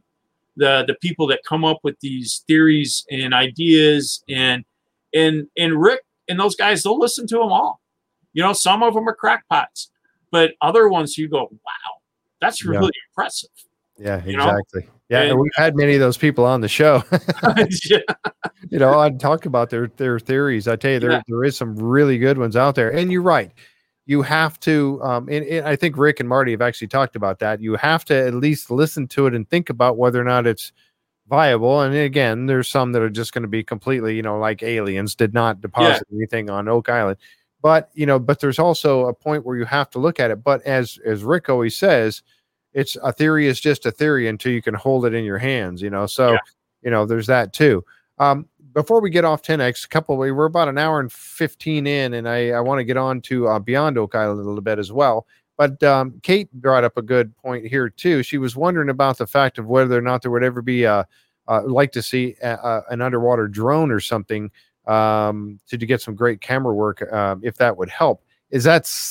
Again, we know that Marty was like, okay, X on 10X, we're done, we're moving on, we're not going to go there. And Rick was like, I'm not done with it. So we know there was a little conflict between the two. What's your thought about 10X? Are we done with it? Are they done with it? I think they're done with it. Yeah. I haven't seen anything to go back. Here's my take on the whole thing. They have found everything from buildings to wharf to structures to rock formations, everything on that. But no one has found a piece of treasure that says, oh, this is a Spanish doubloon. This is a piece of 8. This is a Templar piece of gold. Mm-hmm. Okay. No one's found anything there. In 10X, I think it's fascinating. It's interesting to really look at and try and understand. But I think spending any more resources and time, it's not going to get you where you need to go, because they're about finding the treasure. Right. They're also Rick's about telling the story about everything and moving that whole process forward.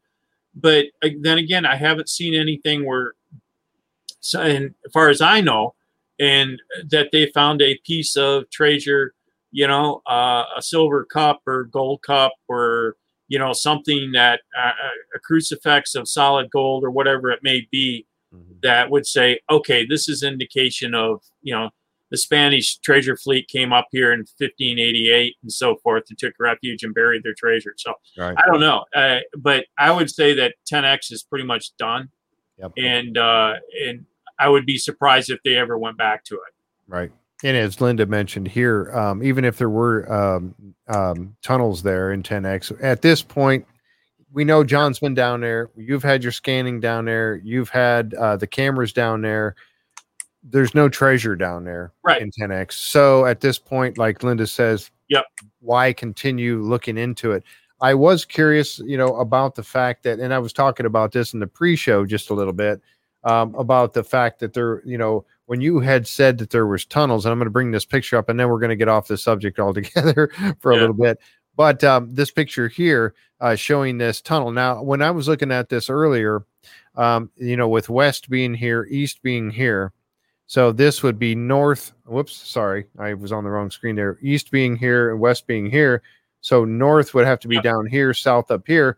If there was a tunnel coming out of the southeast side or south side, that would be heading towards the money pit from where 10X sits. Yeah. So that could have been some sort of a way through there, but without any evidence of there being really, other than the fact that there was a right angle like you saw right here. Yeah. Other than the fact that there was a right angle found, there's really no strong evidence to say that there's any left behind evidence of man-made work in there. We thought there was the post, we thought there was the body, we thought there was the box, in the shelf with things on them. It just didn't pan out.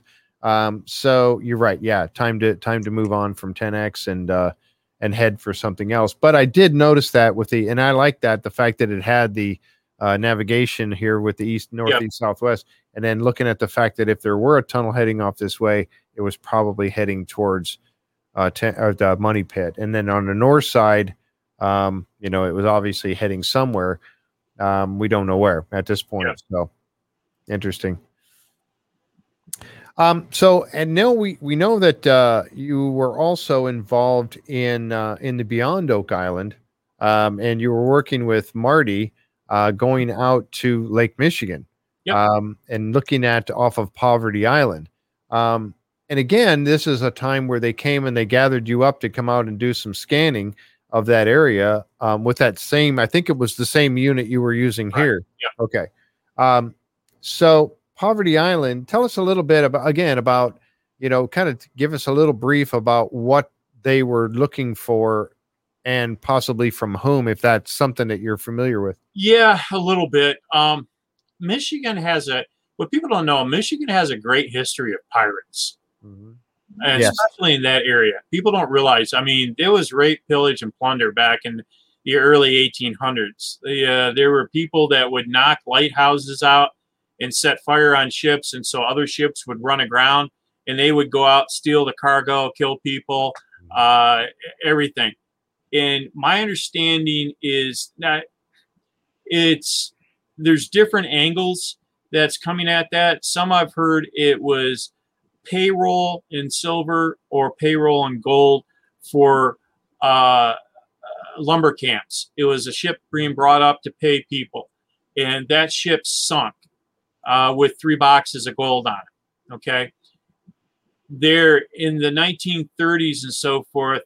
That's another great era that you might want to investigate sometime, about the gangs of Chicago and Detroit, the purple gangs running whiskey and liquor out through all the Great Lakes. It's a fascinating story. Yep. But those guys would hire diving companies to come out and do salvage operations to recover whiskey ships that had sunk and so forth. So my understanding is that there was a ship called the Lorne Castle, all right, that went out and was working around the Poverty Island area. And on Poverty Island, there is a lighthouse that used to be in operation, and there was a family on board. And these guys actually found the ship, salvaged the treasure and stuff. There you go, right there. And so forth. And a storm came in, and these guys, their ship had a really difficult time, because what happens in this area, it's very shallow all the way across to Wisconsin or Escanaba area. Oh, And wow. you'll have a storm come in from the west, and it'll actually push out the water 5 or 6 feet into Wow. Lake Michigan from this area. So they're called seiches. They'll push the whole Great Lakes one direction. They're the difference of pressure. Wow. And so then they'll come rushing back in, and these ships get caught in these whirlpools around Poverty Island, Summer Island, Washington Island, and stuff. So this ship, in order to get everything off board and get rid of stuff, they threw everything together. And the story goes that they took 3 chains and the 3 boxes and put a chain link on each one and threw them over the side, and hoping that they could come back, because there was a boy on the lighthouse that could hear people talking about they found the treasure, and whether they were a mile or half mile.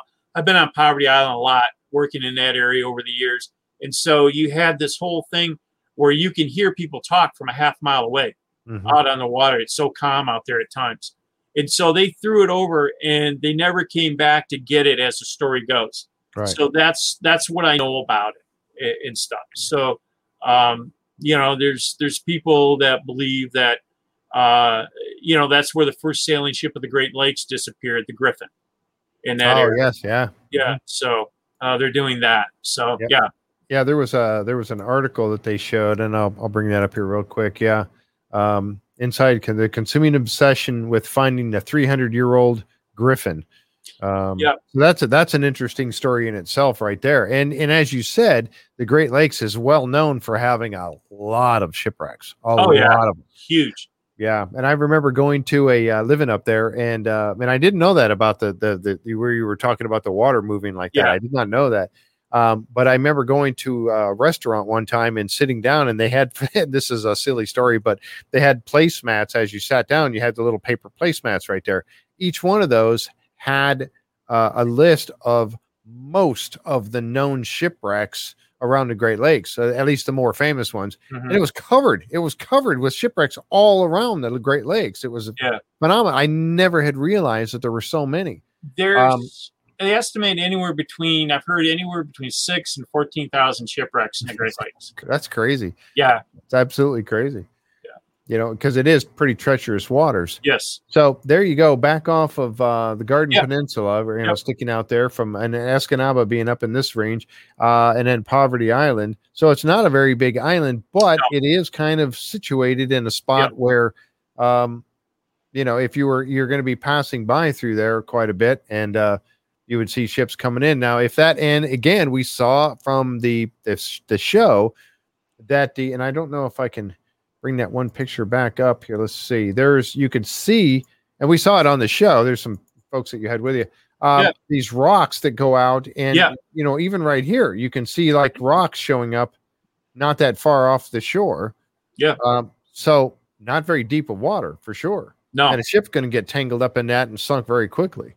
Yeah. Now tell us a little bit about these 2 gentlemen you had with you. There's Luke Claiborne. I guess he was. I don't know if you actually knew him or got to. No, I never met Luke. At all. And this gentleman here. Yeah, Robert was a fascinating person. I found his job. He worked for Ford as a historian and photographer and stuff, and he would do history on Ford plants. I found him a really interesting person, and knew a lot about Poverty Island and stuff, about the history, and he'd spent time on Poverty Island and stuff. So he brought a lot to the table on stuff. He was a really nice person too. I really enjoyed talking with him and meeting him and stuff. So it was a good time with him. So, and we know this is your piece of equipment that you had set up there. Yep. And you had taken that and then been able to mount it into this. And I think this is fascinating that you were able to do this. Is this something that just comes with it, or did you? It kind of looks like something that was made. It was made. So. Yep. That's really neat. I like that. And then what's nice about this is you're able to lower it down and set it right on the ground, or at the bottom of the lake, and then be able to start conducting your scanning of that. So during the scanning that you took, and again we saw. I think they showed us two places where you put it down, and I'm sure there was probably more than that. Was there not? Yeah, there's a few more. So you probably spent more, like the most of the day out there, I would think. Yeah, we spent a lot of the day out there looking for stuff, and probably did, I don't know, 10, 15 drops out there, looking at things. It's a very hard, rocky bottom, a lot of boulders, a lot of cobble fields, a lot of broken rock. It's a huge limestone formation out there. So yeah, I'm giving out. That's basically how it works. Yep. Yeah, pretty much, and stuff. It's a very benign bottom. There's not a lot down there and stuff. There are a few other shipwrecks around the islands there that are really pretty phenomenal, pretty fascinating to go look at and stuff like that. So, it's an interesting a place. I love it because there's no phone service, there's no internet, there's nothing up there. Okay, so it's one of the few places in the American or maybe North America that you can go and get away and see what it was like to be 1975 all over again. And nobody knows where you're at. Nobody knows what's going on because nobody knows where they can't get a hold of you. And I love it up there. Yeah. So it's done out of we work out of a little fishing camp called Fairport. It's the Indians have run a commercial fishing operations out of there. Then there's a lot of recreational fishermen come out of there too. So it's a really neat, quiet area. I really love it up there.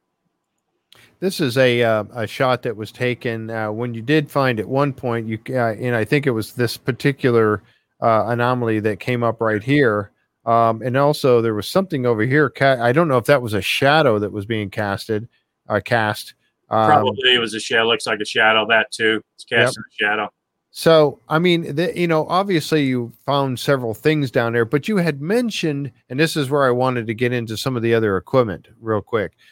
You had mentioned, and I think even Rick said, it mentioned, well, we probably should have come out with some side scanning or something like that rather than this one. Do those first, find some points, then come out and drop this. Right. Is that kind of? Yes, that's an excellent point. This piece of equipment, it's made by Kongsberg Mesotech. It's called the MS-1000 scanning sonar. It's the model number 1171. And so this is a precision type tool. It's designed for small areas but high detail. And its weakness is it's got to be stable. If it's shaking and moving, you won't be able to get a really good sonar image. So if it's stable, you can do pretty cool, phenomenal things with it, especially when you're working on structures, bridges or dams and so forth. But it takes forever to do things with this, and to pick it up and move it to another location, you have to have extremely accurate GPS. So way they've worked in the world, there's several different types of instruments now. The old one, kind of that everybody knows about and heard about because it's been around for 50 years, is side scan.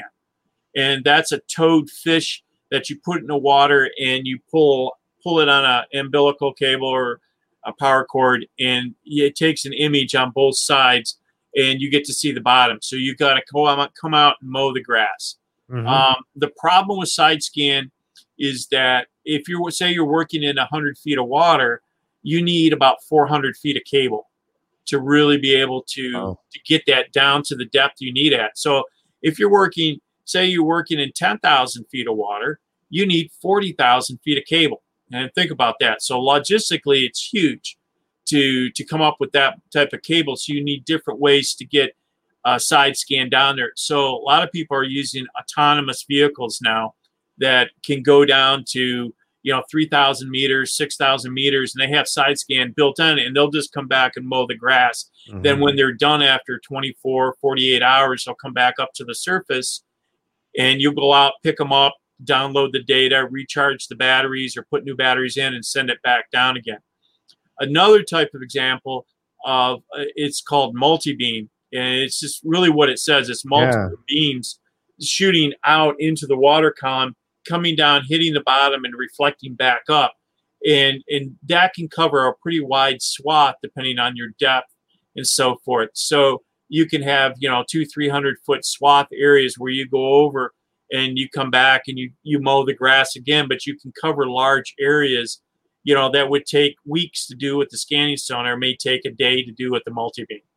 Wow. So I think I mentioned something on the show that it was the wrong instrument for the job. It's still it can be the right tool, but you need the right tool. If you have a Phillips screwdriver, you can't put it into a flat screw, so you need the right tool for the job. And that's part of what you need to figure out, and how to understand what's going on in the environment and so forth. So any plans of going back and doing some of that?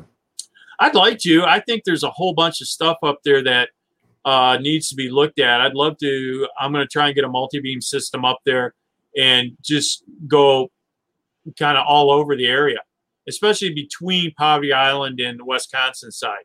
Around those islands, go out like 3-4 miles out and just kind of just mow the grass and throw a grill on the ship and some coolers and spend the nights out there too if it's calm. So yeah, that sounds great. I mean, I would be on board for that. So yeah, I'm going to show this picture again real quick. So that'd be like over in this area. Yeah, over in those areas there. Yeah, stuff. So yeah, it's a nice area. So well, you're based out of Michigan, so it's not that far for you to be able to load up and head over there. It's about 6 hours because you got to go up and over. Yeah. So but you're coming in from the UP side. Yeah, coming in.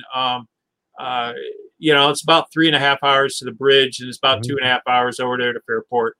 So, but it's an awesome ride. I love it, going across Lake Michigan and so forth. So that I guess. Go ahead. I'm sorry. Go ahead, Alessandra, please. Oh no, you finish, and then I will ask a question. Okay. All right. Well, I was just gonna talk about that. It was just simply fascinating for me to hear about all of this. But then kind of, when the show wrapped up, talking about the fact that, well, we really need to come back with some side scanning or multi-beam and take another look at this. And that left us all kind of hanging out there with, okay, is that going to happen? And that's why I asked that question. So apparently, and I know that with NDAs and all that, you can't talk about it if you were set up to do that again with Marty. But I tell you what, I would be personally fascinated if you were to do something like that and go back and have another look. Certainly tell us about it. If it's not part of a show, I would still like to know about it. If you and I stay in contact, if you do ever get an opportunity, I would love to talk with you about that at some point. Yeah, absolutely. But I have not heard boo on anything. I have no paperwork that says keep my mouth shut, can't talk about it. I think part of that Beyond Oak Island was created because of COVID, because people couldn't get into Canada. They couldn't do work up there, so the season was short. Yep. And stuff, and they needed opportunities. And, it's really a shame because there's so much legend and lore in the Great Lakes that people haven't looked at. And from shipwrecks to, I've found stone alignments on East or West Bay and Traverse City with circles and squares and rectangles that are 3,000 feet long that have carvings on them, that if they were done in the dry, they had to been done 7,000-8,000 years ago, which is older than Stonehenge. And and I've worked with the University of Michigan a little bit with Professor John O'Shea. He's found the same type of alignments out in Lake Huron.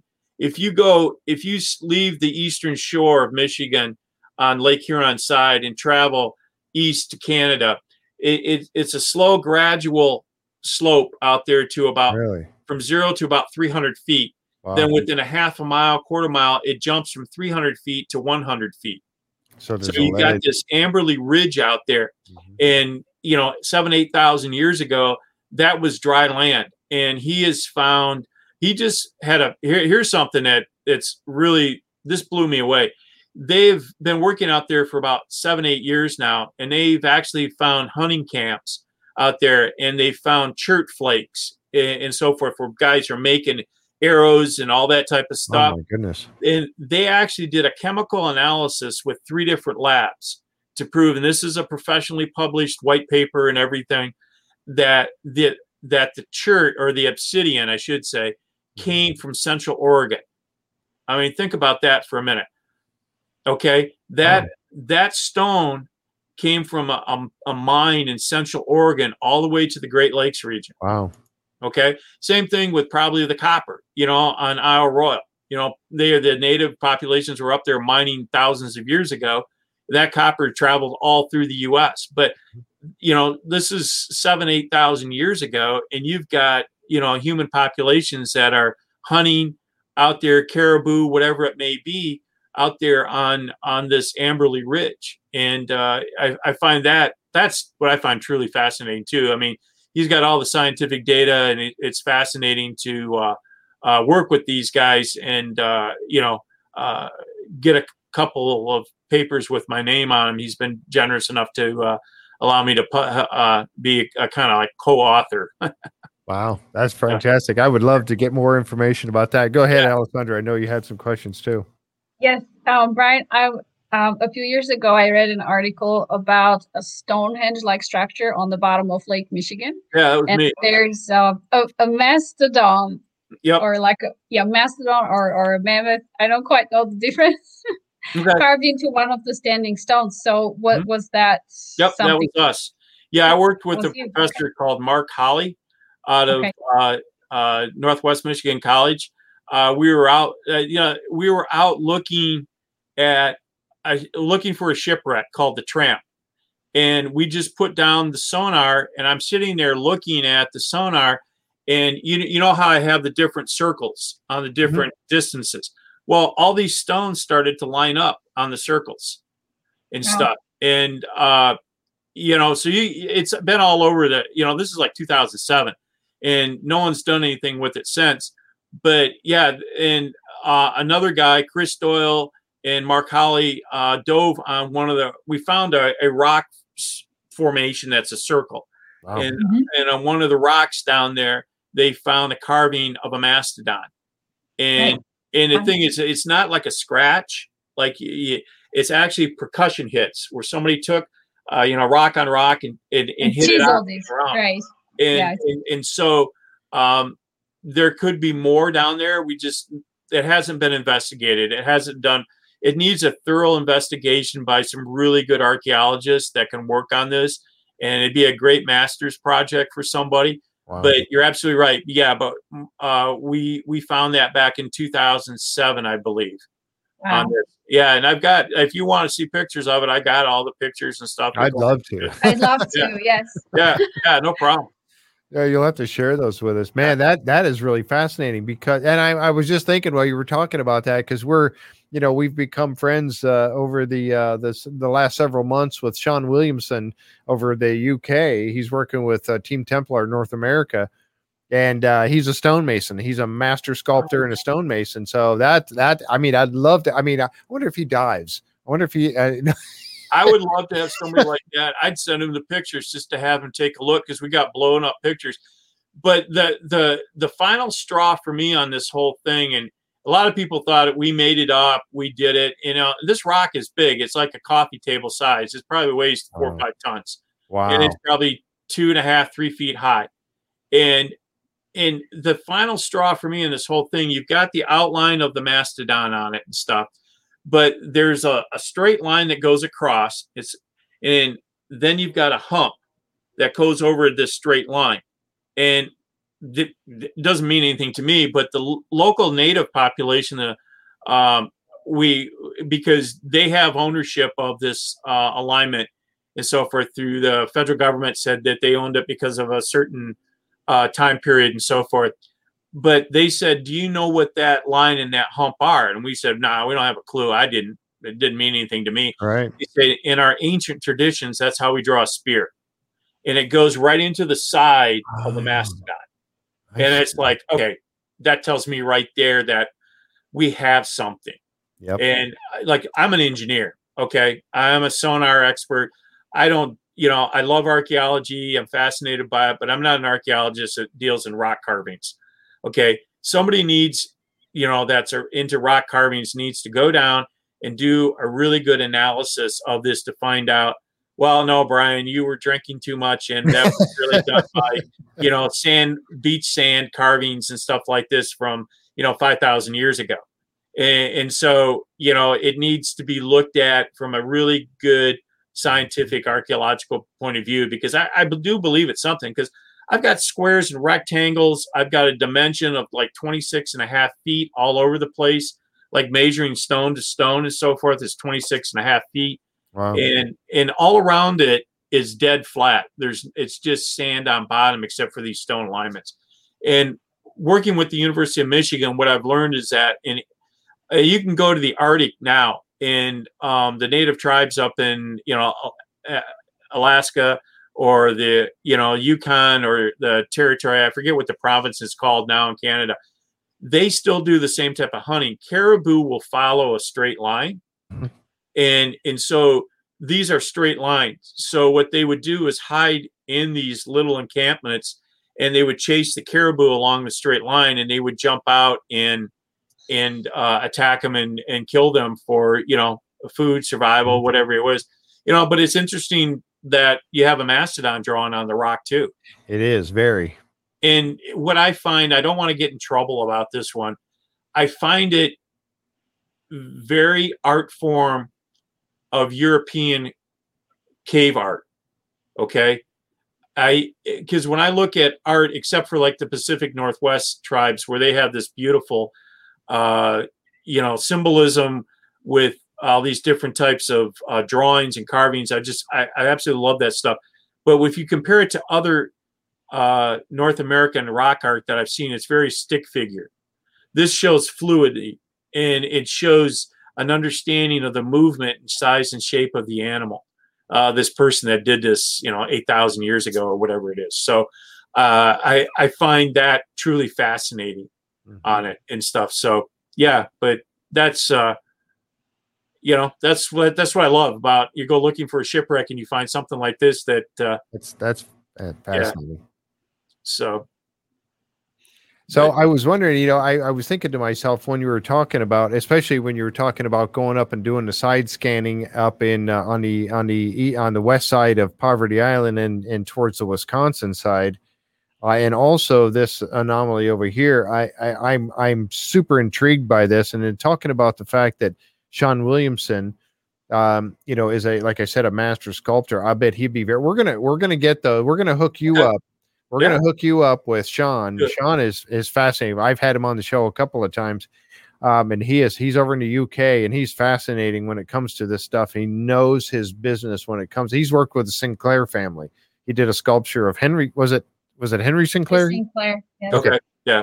Yeah. I mean, he is really good. So I'd love to get you hooked up with him and share those pictures. I think he would find them fascinating. But on the other token, I know Wayne Murphy was on here. I don't know if he still is. But I was thinking to myself, if you're out there looking, and there's talk of the Templars being able to use, and somebody had mentioned it in the chat, using Oak Island as a rest stop, and making their way down through the St. Lawrence Seaway, coming up through the Great Lakes and making their way over to Wisconsin. Okay. If they did do that, Wayne's internet crashed. Okay. Thank you, Linda. If they did do that, then they would have there would possibly be maybe a shipwreck or some sort of shipwreck over that way that might be discovered by the side scan or multi-beam looking. I tell you what, I mean, I know there's so many shipwrecks, and Lord, I know. Well, I'll go one up on you.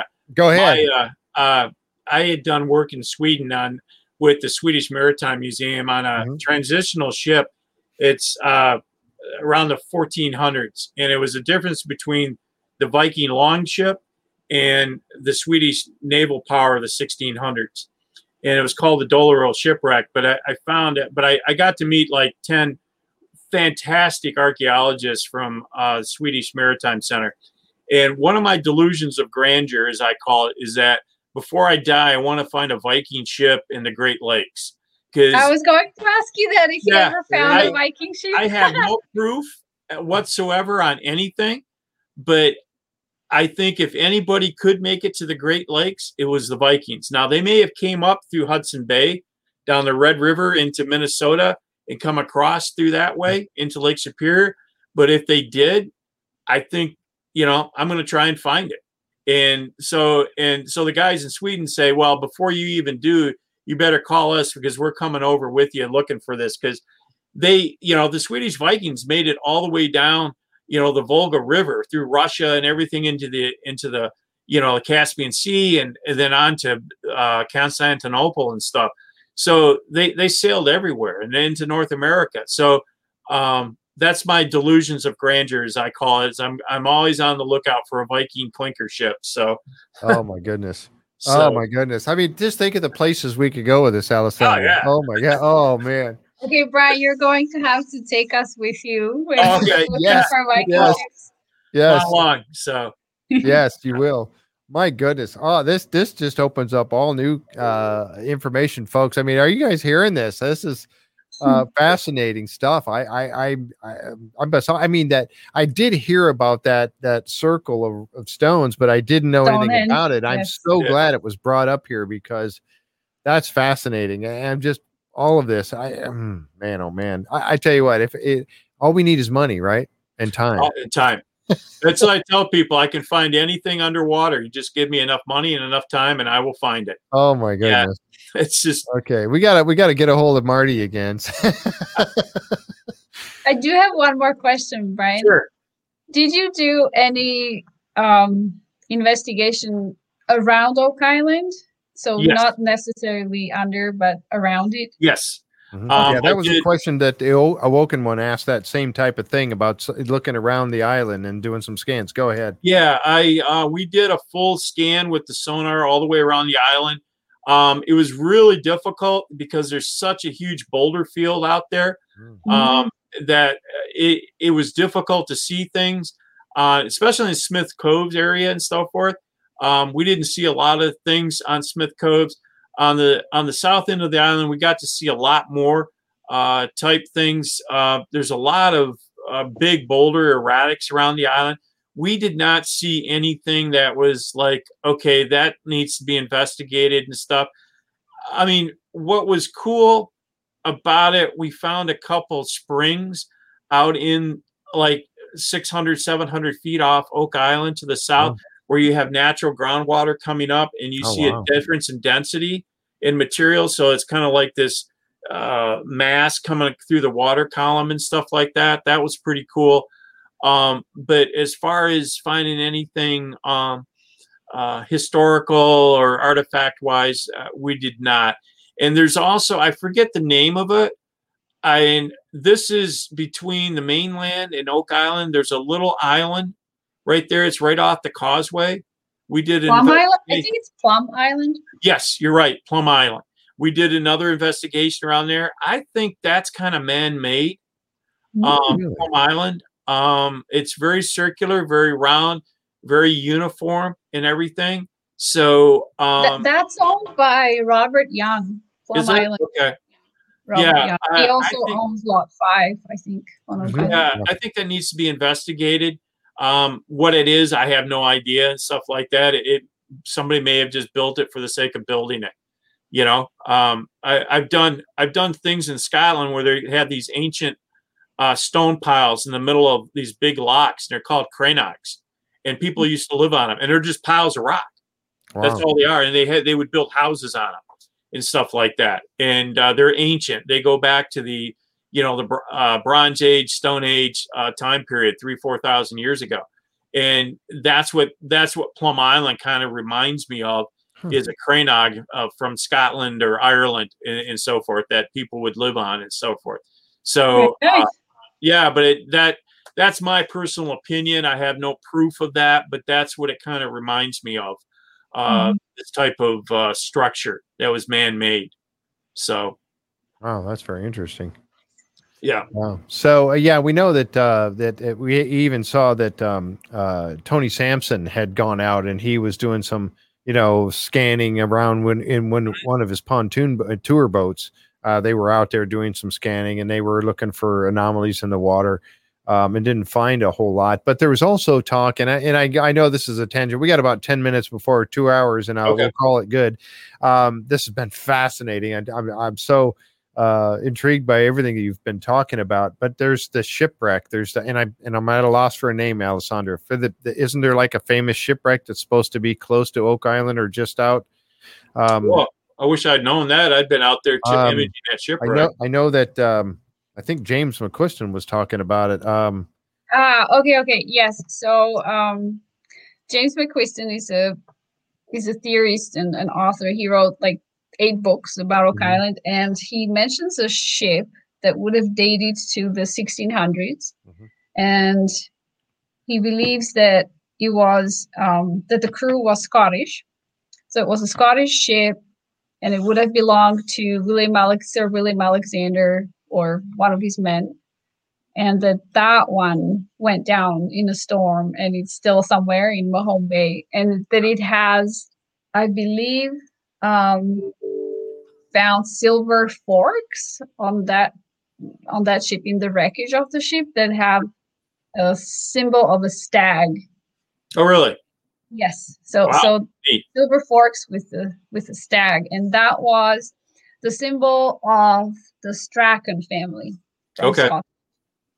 Yes. Yeah, All right. Tony Sampson was talking about it too, and I think he. I was trying to, and I can't think of the name of it for the life of me. I just asked Linda real quick if she can remember what that was, but there was a name of that ship out there, supposedly. Again, I'm not a. Yeah, I've never heard of it. Yeah, and it's supposed to be somewhere. I know somewhere near Oak Island there. I should have just said I can't find it that fast. Sorry, somebody else might be able to think of it. But anyway, so. We'd love to see if that's it. We'll have to look into that too, and to see what we can, give you some information about that and see what can be found. Let's see here. I want to see, there's a couple of good questions popping up. Like I said, we're just about done here. Let's see. There's mounting evidence to the point. Yeah, she said there's definitely a shipwreck very near the island. Cast members have talked about it. Yes, there, and I can't think of the name of it. I want to say Alexandria or something. No, it's not that.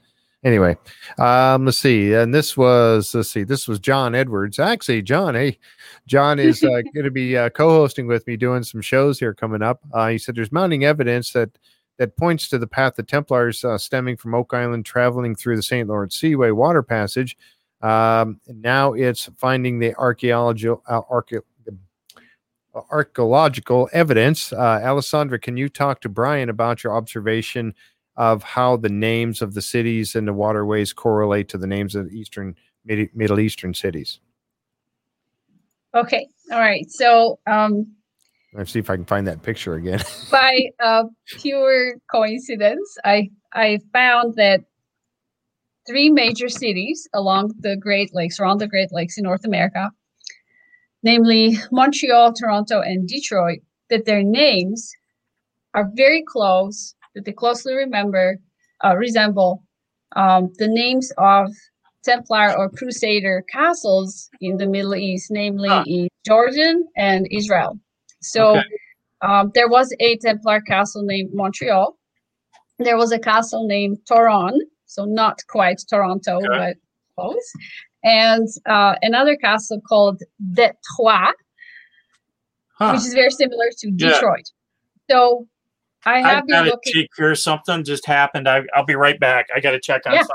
Okay. Yeah, this is really interesting, because you just you add an S and you got Detroit, or take away the S and you got Detroit, and also Toronto and Toron. I mean, this is fascinating stuff right here. I mean, and there's going to be more, as I know there's several people actually looking into this now, and I hope they're working with you. Well, I hope that they report back to me, because I have been looking high and low for more information about these 3 locations and how they could somehow be linked to these medieval Templar or Crusader castles and fortresses that still exist. By the way, all 3 of them still exist in modern Israel and Jordan. And what's interesting about Detroit is that the Crusader fortress that was named Detroit. One of the builders of Detroit was Hugh de Payenne, who was the founder of the Knights Templar. So that's pretty cool. It's very cool. I apologize. My dogs were getting into something, and they can terrorize things pretty bad, and I didn't want a big mess. No Yeah, I'm problem at getting a all. little tired here. I don't sound very coherent. It's No, 10:26. I know. Like I said, we're wrapping up. We got about 4 minutes left, and Yeah. we'll call And it I good. But don't drink coffee, so yeah, I need to finish this soon or well, I'll fall. that's why you need this kind of stuff here. I don't. What I'm is not that? sponsored by anybody, but works wonders. Sponsor. Yeah. It works wonders. But yeah, that's this is a fascinating story, and we've got some people working on not me. There are I'll say requalify that. There are some people that I know that are working on this storyline here to try to get more evidence on it, and I think they're going to come up with some really, really interesting things. And like I said, I hope they're including you, Alessandra, because you are the one that brought this to the table for us when you and I had our Yes, I discovered it. yeah, you discovered it. So you're and you've been researching this. I know. So they definitely need to include you, and they're one of them is watching right now. So you know who you are. So you make sure you talk to Alessandra about this. Okay. But Well, again, it goes. I'm friendly, so and very approachable. Yes, yeah. absolutely. They can write to me. So yeah, I would love to see more investigation about this, and I think that I think Brian, I think you might be contacted by a few people here. I hope you don't mind if I share your email address with Alessandra for sure, because I know you guys want to share some stuff, and also with Sean Williamson. Okay, I'd like to share. So I think that. Man, and me, I'm just a face on YouTube. So, I love bringing you all together to share this with everybody, and we all get an education. That's my part of this. I do a little bit of research, but not like they do. And I think that would be a fascinating thing to see all of you people getting together and looking into this. I think it's and with your experience of the Great Lakes and what else might be out there. Oh man. I can't imagine what we could discover from this. Fascinating stuff. One of the great lines I've learned from archaeologists: if you want to find out what people were doing 6,000 years ago, find where the beach was, because people were living on the beach, or right near the beach, and because water levels change over time. We can argue about global warming and all that type of stuff. And the other thing is that nobody went over the mountain to the valley below. They went around on water because they knew water was the highway up until 100 years ago. Yep. And everybody traveled by water. And, that's how Michigan, you had phenomenal city growth. And these cities are gone today. From, 150 years ago, you had cities that were as big as Detroit, and they're gone now. But they took everything by water. So figuring out the waterway systems, figuring out where the beach was, is critical to finding, the artifacts, the sunken cities, the shipwrecks, because everything traveled by ship and cargo was aboard ships. Yep. So, and you need a way to get it on the ship, transport it to a site, then take it off the ship. So that's what you need to find. So. Exactly. Yeah, we've got people there. So you've really intrigued a lot of people. We've kept a really good crowd out here. Right. I tell you, this has been fascinating. I absolutely love, and I would love to have you come back sometime and go over some more things with us. And if you have other research that you're doing, again, it doesn't have to be Oak Island related. I would love to discuss it with you and hear some of the other stuff you've done. Yeah. Any parting questions for you, Alessandra, before we go? Oh, I was just going to say something similar to what you said. I'm very happy that I was here tonight, and very excited to know that you were the one who found the Stonehenge on the bottom of Lake Michigan. Oh, yes. All right. So I do hope we'll stay in touch, and that we can absolutely talk about the 3 cities on the Great Lakes that bear the names of Templar castles. Yeah, and I was scared to death, as a closing statement, scared to death that I did another TV show called Ancient Aliens. Okay. And actually it turned out the best of any of the shows. I've done probably 20 TV shows and BBC documentaries and stuff, and it turned out the best, but they really kind of get into the stone alignment and the carvings and stuff like this. I don't remember the show. I was just going to ask you, what was the episode called? I think it was season 8, if I remember right, on Ancient Aliens. And they did a really nice show about the carvings, about bringing out the enhancing the rock carving of the mastodon and the stone alignment and stuff like that. So I was really, I thought, okay, I've gone off the deep end. I'm an Ancient Aliens and stuff like that. So it's just something that I was really kind of skeptical about, but it turned out really well. So if you can see that, that'll give you kind of an idea of what's going on with stuff with the stone alignment. Okay, I'm definitely going to be checking that out. Yeah. I have one recommendation for our viewers, if I may. Yes, so please. there's a book called Canada's Stonehenge. I don't quite remember the author off the top of my head, but it's called Canada's Stonehenge, and he talks about stone circles in, I think, Saskatchewan, Manitoba, so on the prairie. And they're called sun wheels by the native people, but they are aligned with, I would say, winter solstice, summer solstice, the Pleiades. I have the book maybe somewhere behind me, even. No, I just have Templar books behind me, but I have several bookcases in my house. No.